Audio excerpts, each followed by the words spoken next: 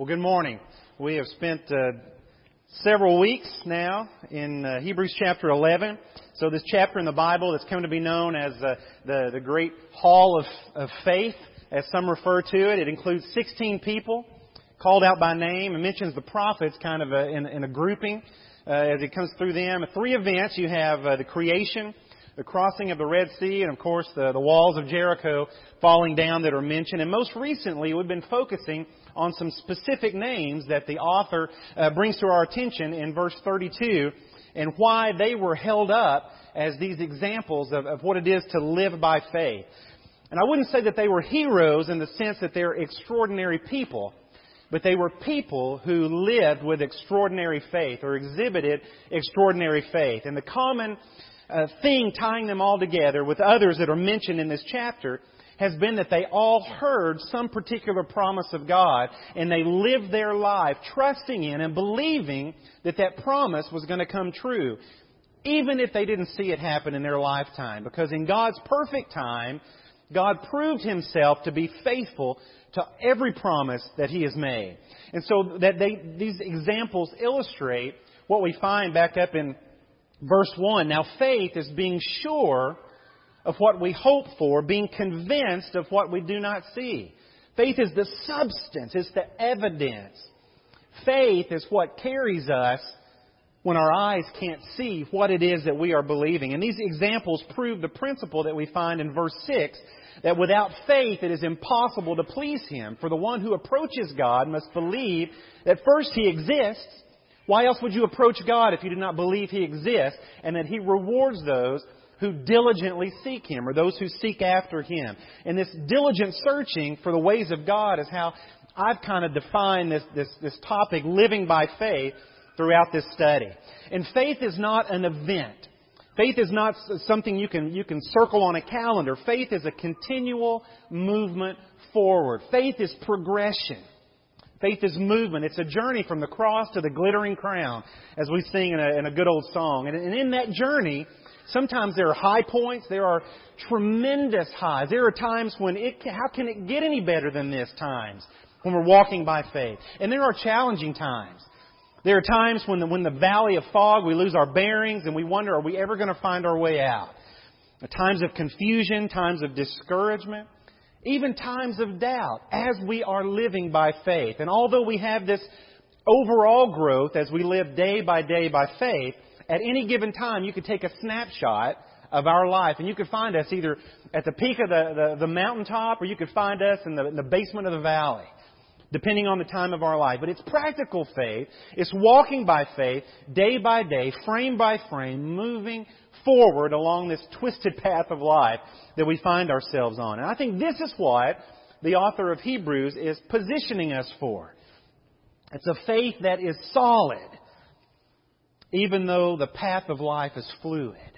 And so the challenge of faith is independent of our position of faith. And so James says in James chapter 1 and verse 2, "My brothers and sisters, consider it nothing but joy when you fall into all sorts of trials, because you know that the testing of your faith produces endurance. And let that endurance have its perfect effect or complete effect, so that you will be perfect and complete, not deficient in anything." And so a life of faith is a life of endurance. It's a life of pressing on with confidence and assurance in the promises of God. And so Samuel, the fellow we come to today in our chapter 11 here, Samuel lived a life of endurance. Now, did Samuel have faith at his birth? Well, of course not. Of course he didn't. But his mother, Hannah, did.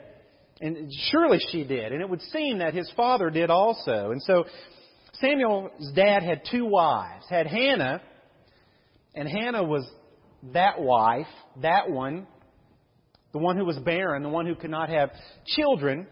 And likely she was Elkanah's first wife. And when he realized that she could not bear children, he went out and found another wife to bear children. Now this wasn't right, and it was not God's plan. But nevertheless, it was also not uncommon.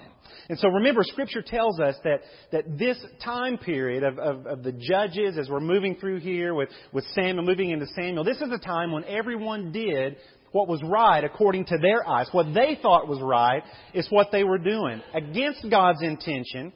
Not much different than today, right? And some had multiple wives. And so Peninnah was the fertile wife.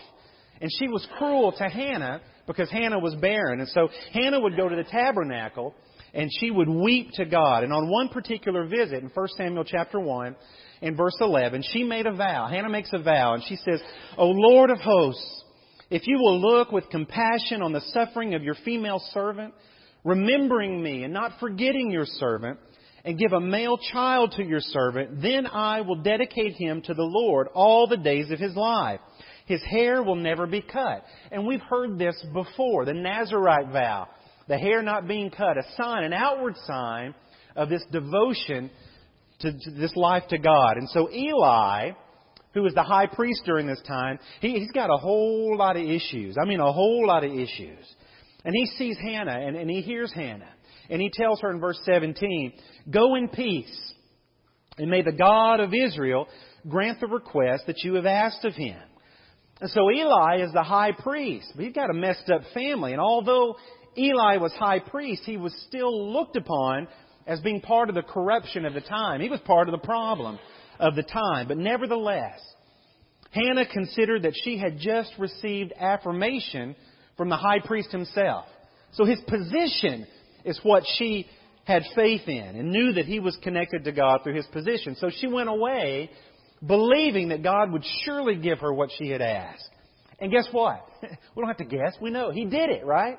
God did it. And so Samuel may not have had faith at the time of his birth, but his mother, and to some degree his father, certainly did. And so Hannah delivers Samuel to Eli, the high priest, to be raised in service to the God of Israel.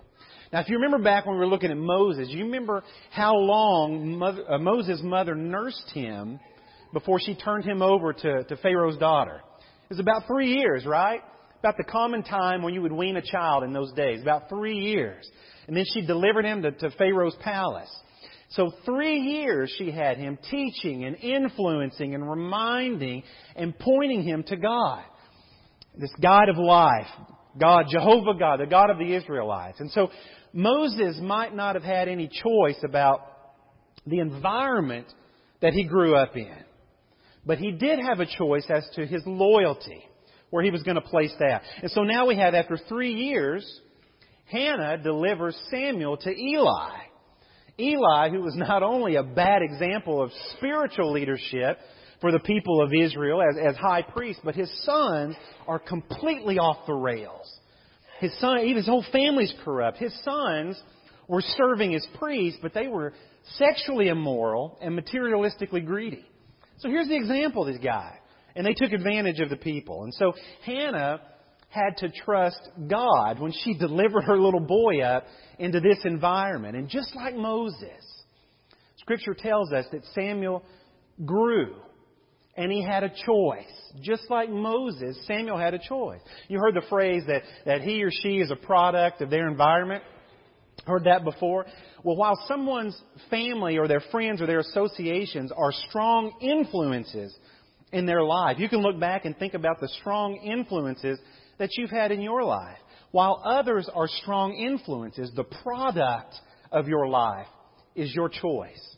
It's my choice. Moses made a choice to follow God, and Samuel's going to make a choice also.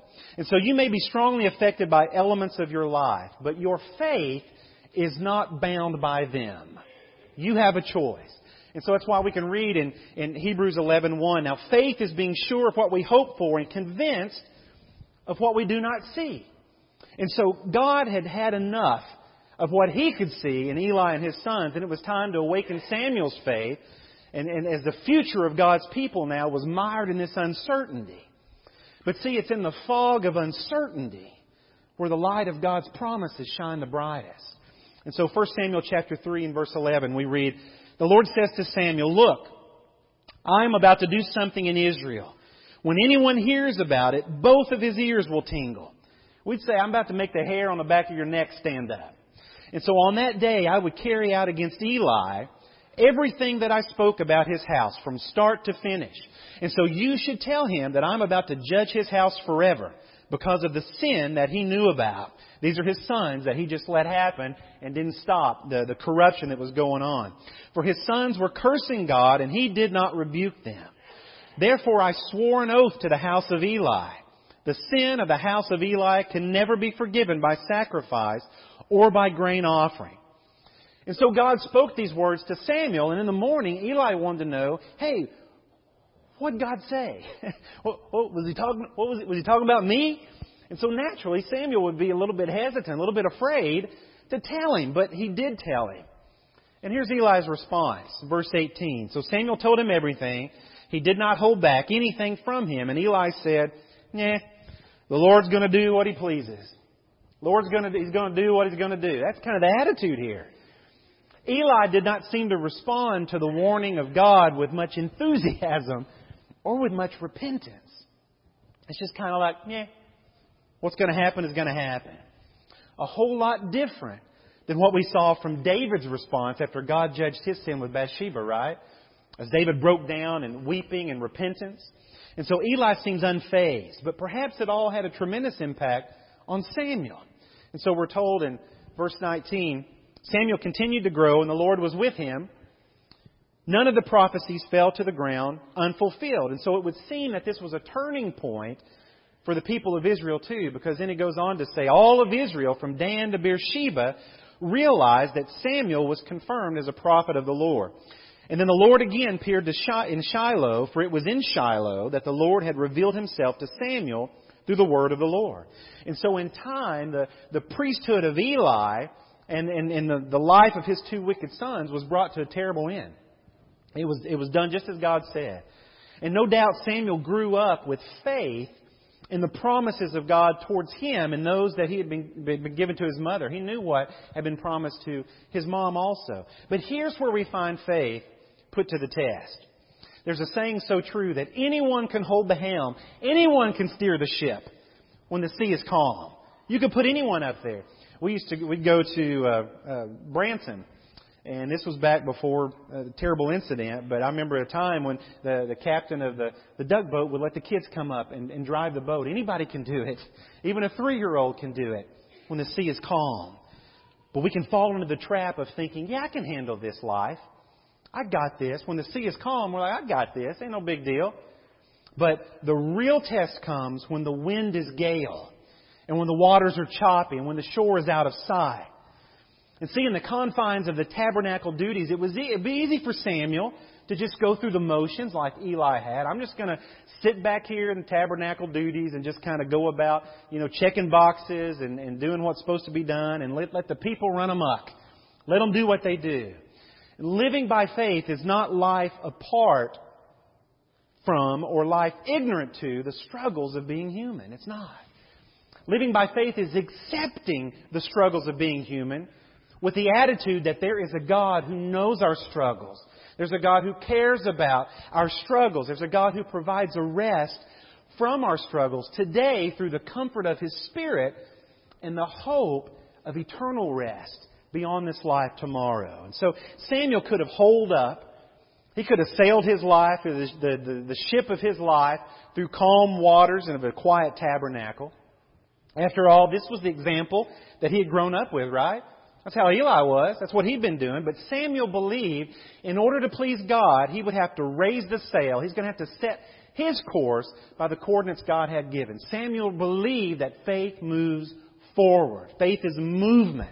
And so people are being run over by the Philistines now at this time because of their sin. And God has brought the Philistines because they turned away from God. And He's punishing them with this foreign army. And so Samuel tells the people in 1 Samuel 7 and verse 3, if you are really turning to the Lord with all your hearts, because what do they do when they're under oppression? Lord, we're coming back. Forgive us. So he says, okay, if you are really turning to the Lord with all your hearts, then remove from among you the foreign gods and the images of the Ashtoreth. Give your hearts to the Lord and serve only Him. Then He will deliver you from the hand of the Philistines. So the Israelites removed the Baals and the images of the Ashtoreth, and they served only the Lord. And so they did it. They did it. And Samuel led them in a time of great national repentance here. And it came at just about the right time too, because the Philistines mounted another attack. And yet Samuel led the people in trusting God. And the Lord miraculously delivered His people. And so we read in verse 10, as Samuel was offering burnt offerings, the Philistines approached to do battle with Israel.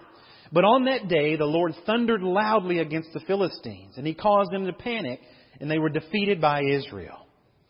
And there was a time, certainly, where you could gain fierce loyalty by helping someone out of a dire situation, right? Wasn't? Well, okay, no, there wasn't. You never really can gain fierce loyalty from anyone.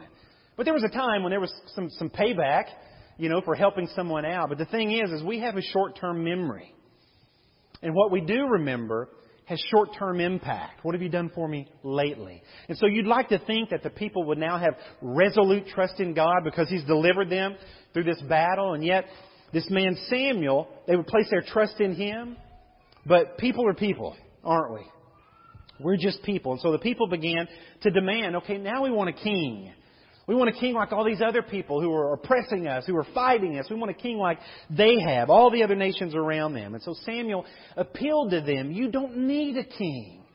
God is your king. Listen to Him and follow Him. But the people wouldn't hear Him. They would not listen. And so Samuel was frustrated because the people weren't getting it. They weren't seeing the big picture that he was painting. And maybe he was wrong. Maybe Samuel was wrong.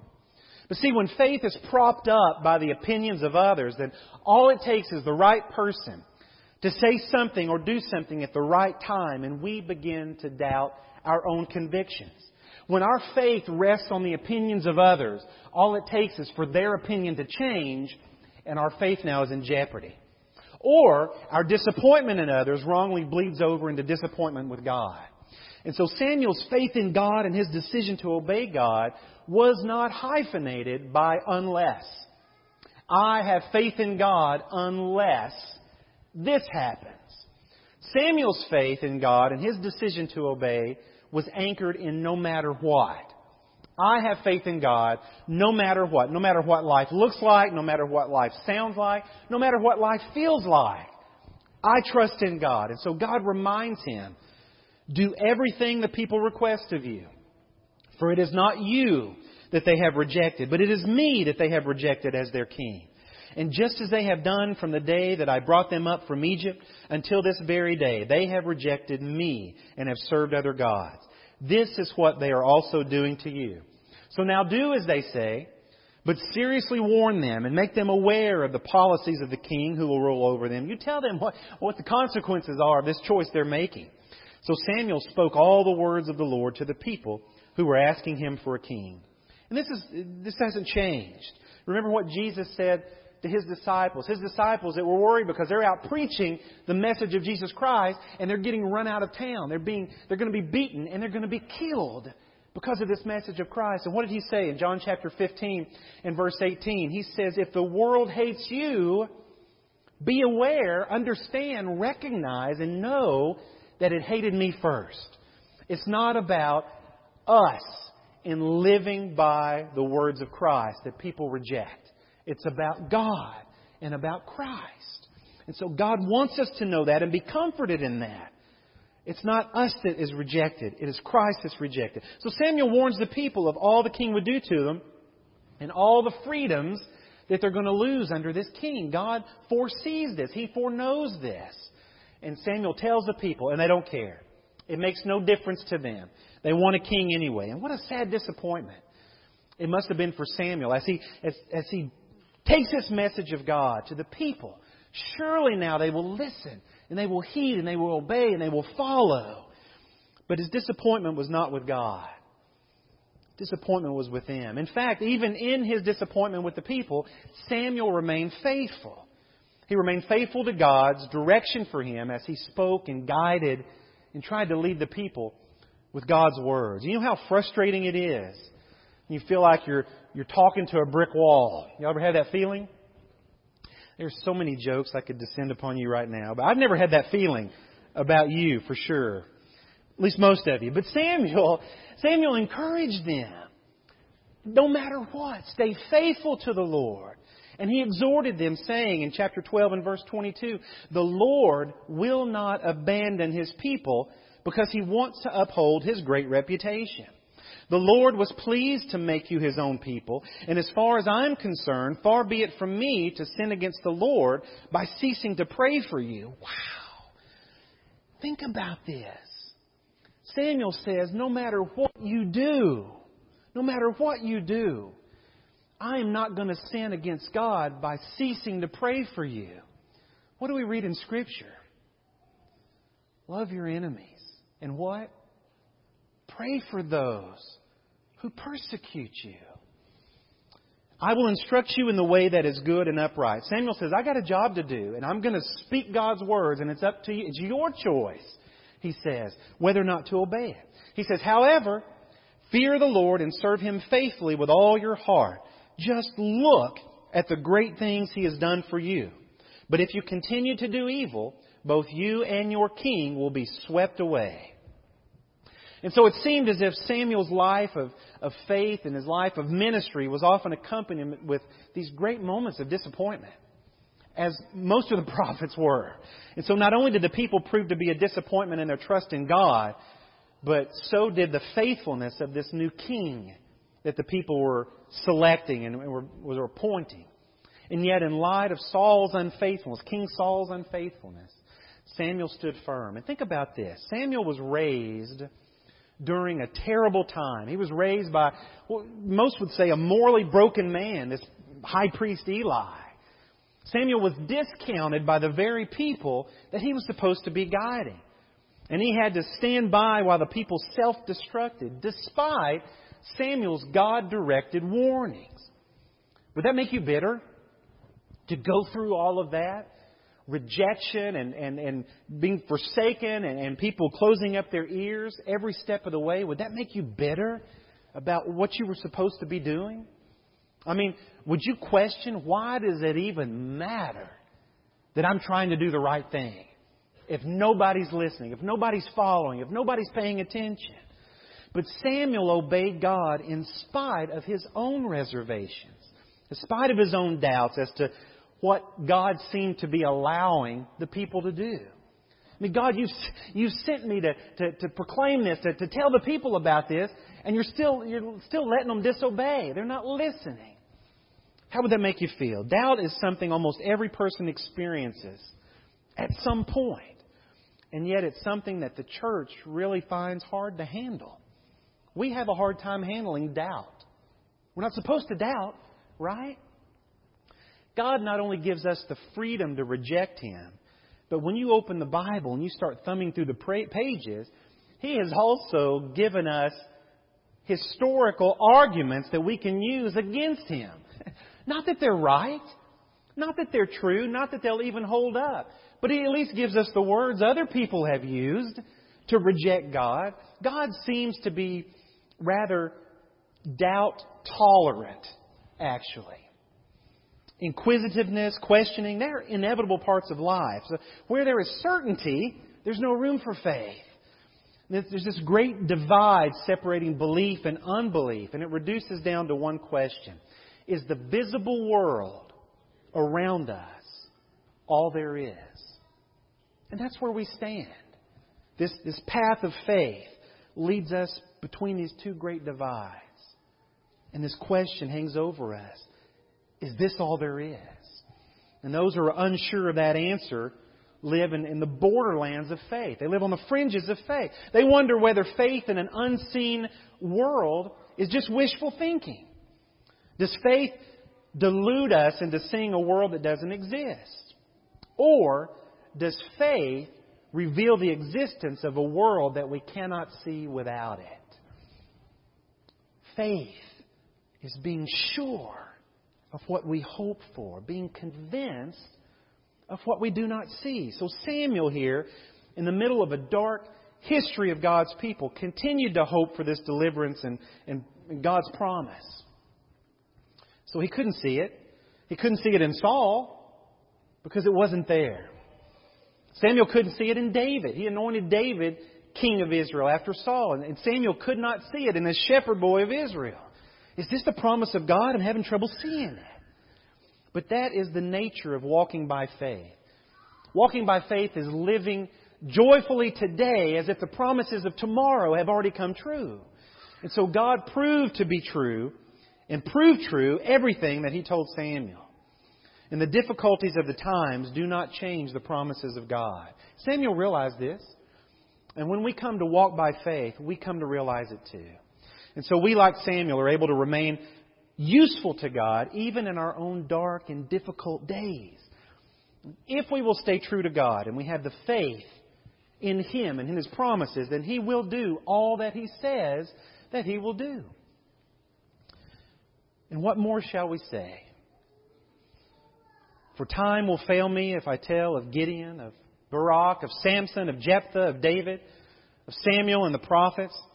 Through faith they conquered kingdoms, they administered justice, they gained what was promised, they shut the mouths of lions, they quenched raging fire, they escaped the edge of the sword, they were made strong out of weakness, they became mighty in war, they put foreign armies to flight. Women received back their dead by resurrection. Some were tortured, refusing to accept release so that they might rise again to a better life. Others suffered mocking and flogging and even chains and imprisonment. They were stoned, they were sawn in two, they were killed with the sword, they went about in skins of sheep and goats, they were destitute, afflicted, mistreated, of whom the world was not worthy. Wandering about in deserts and mountains and in dens and caves of the earth. And all these, though commended through their faith, did not receive what was promised. They never saw the promise. Yet they lived as if it had already come true. Since God had provided something better for us. For whom? For those who are reading this today. That apart from us, they should not be made perfect. Therefore, since we are surrounded by so great a cloud of witnesses, all these who have gone before, let us also lay aside every weight and sin which clings so closely, and let us run with endurance the race that is set before us, looking to Jesus, the founder and perfecter of our faith, who for the joy that was set before Him, the joy, count it all joy when you suffer various trials, who for the joy that was set before Him endured the cross, despising the shame, and is seated at the right hand of the throne of God. Consider Him who endured from sinners such hostility against Himself, so that you may not grow weary or faint-hearted. Maybe you are weary or faint-hearted today in this walk of faith. Maybe you can't remember what it was like to sail on a calm sea. Maybe you've taken your eyes off of who is truly at the helm of this life. How the whole world is in His hands. That's what sin does. Sin is the weight that so easily encumbers us, so easily weighs us down, so easily makes us stumble. But God offers forgiveness for that sin that we hang on to. All we have to do is confess it. Give it up to God. Repent of that. Repent. Change our mind. Stop thinking the way you were thinking when that sin was in your life. And begin thinking the way of Christ, the light of the world. And God offers His forgiveness freely. But you got to believe it. You have to believe it. He's given us a whole book full of examples of why we can believe. We look around the world that's been created, and the sun in the sky, and the leaves on the ground, and the worms in the dirt. We understand the mind of God created all of this. And above it all, He created you. He created me in His image. And if you haven't been living in that image, then we'll pray for you this morning. And if you are not a child of God, if you've not been baptized into Christ for the forgiveness of your sins, to receive the gift of His Spirit, the promise of eternal life, so that you can walk by faith day by day by day, then will you put Christ on in baptism this morning? We're going to stand and sing a song of encouragement. If we can help in any way this morning while we're assembled together, will you come?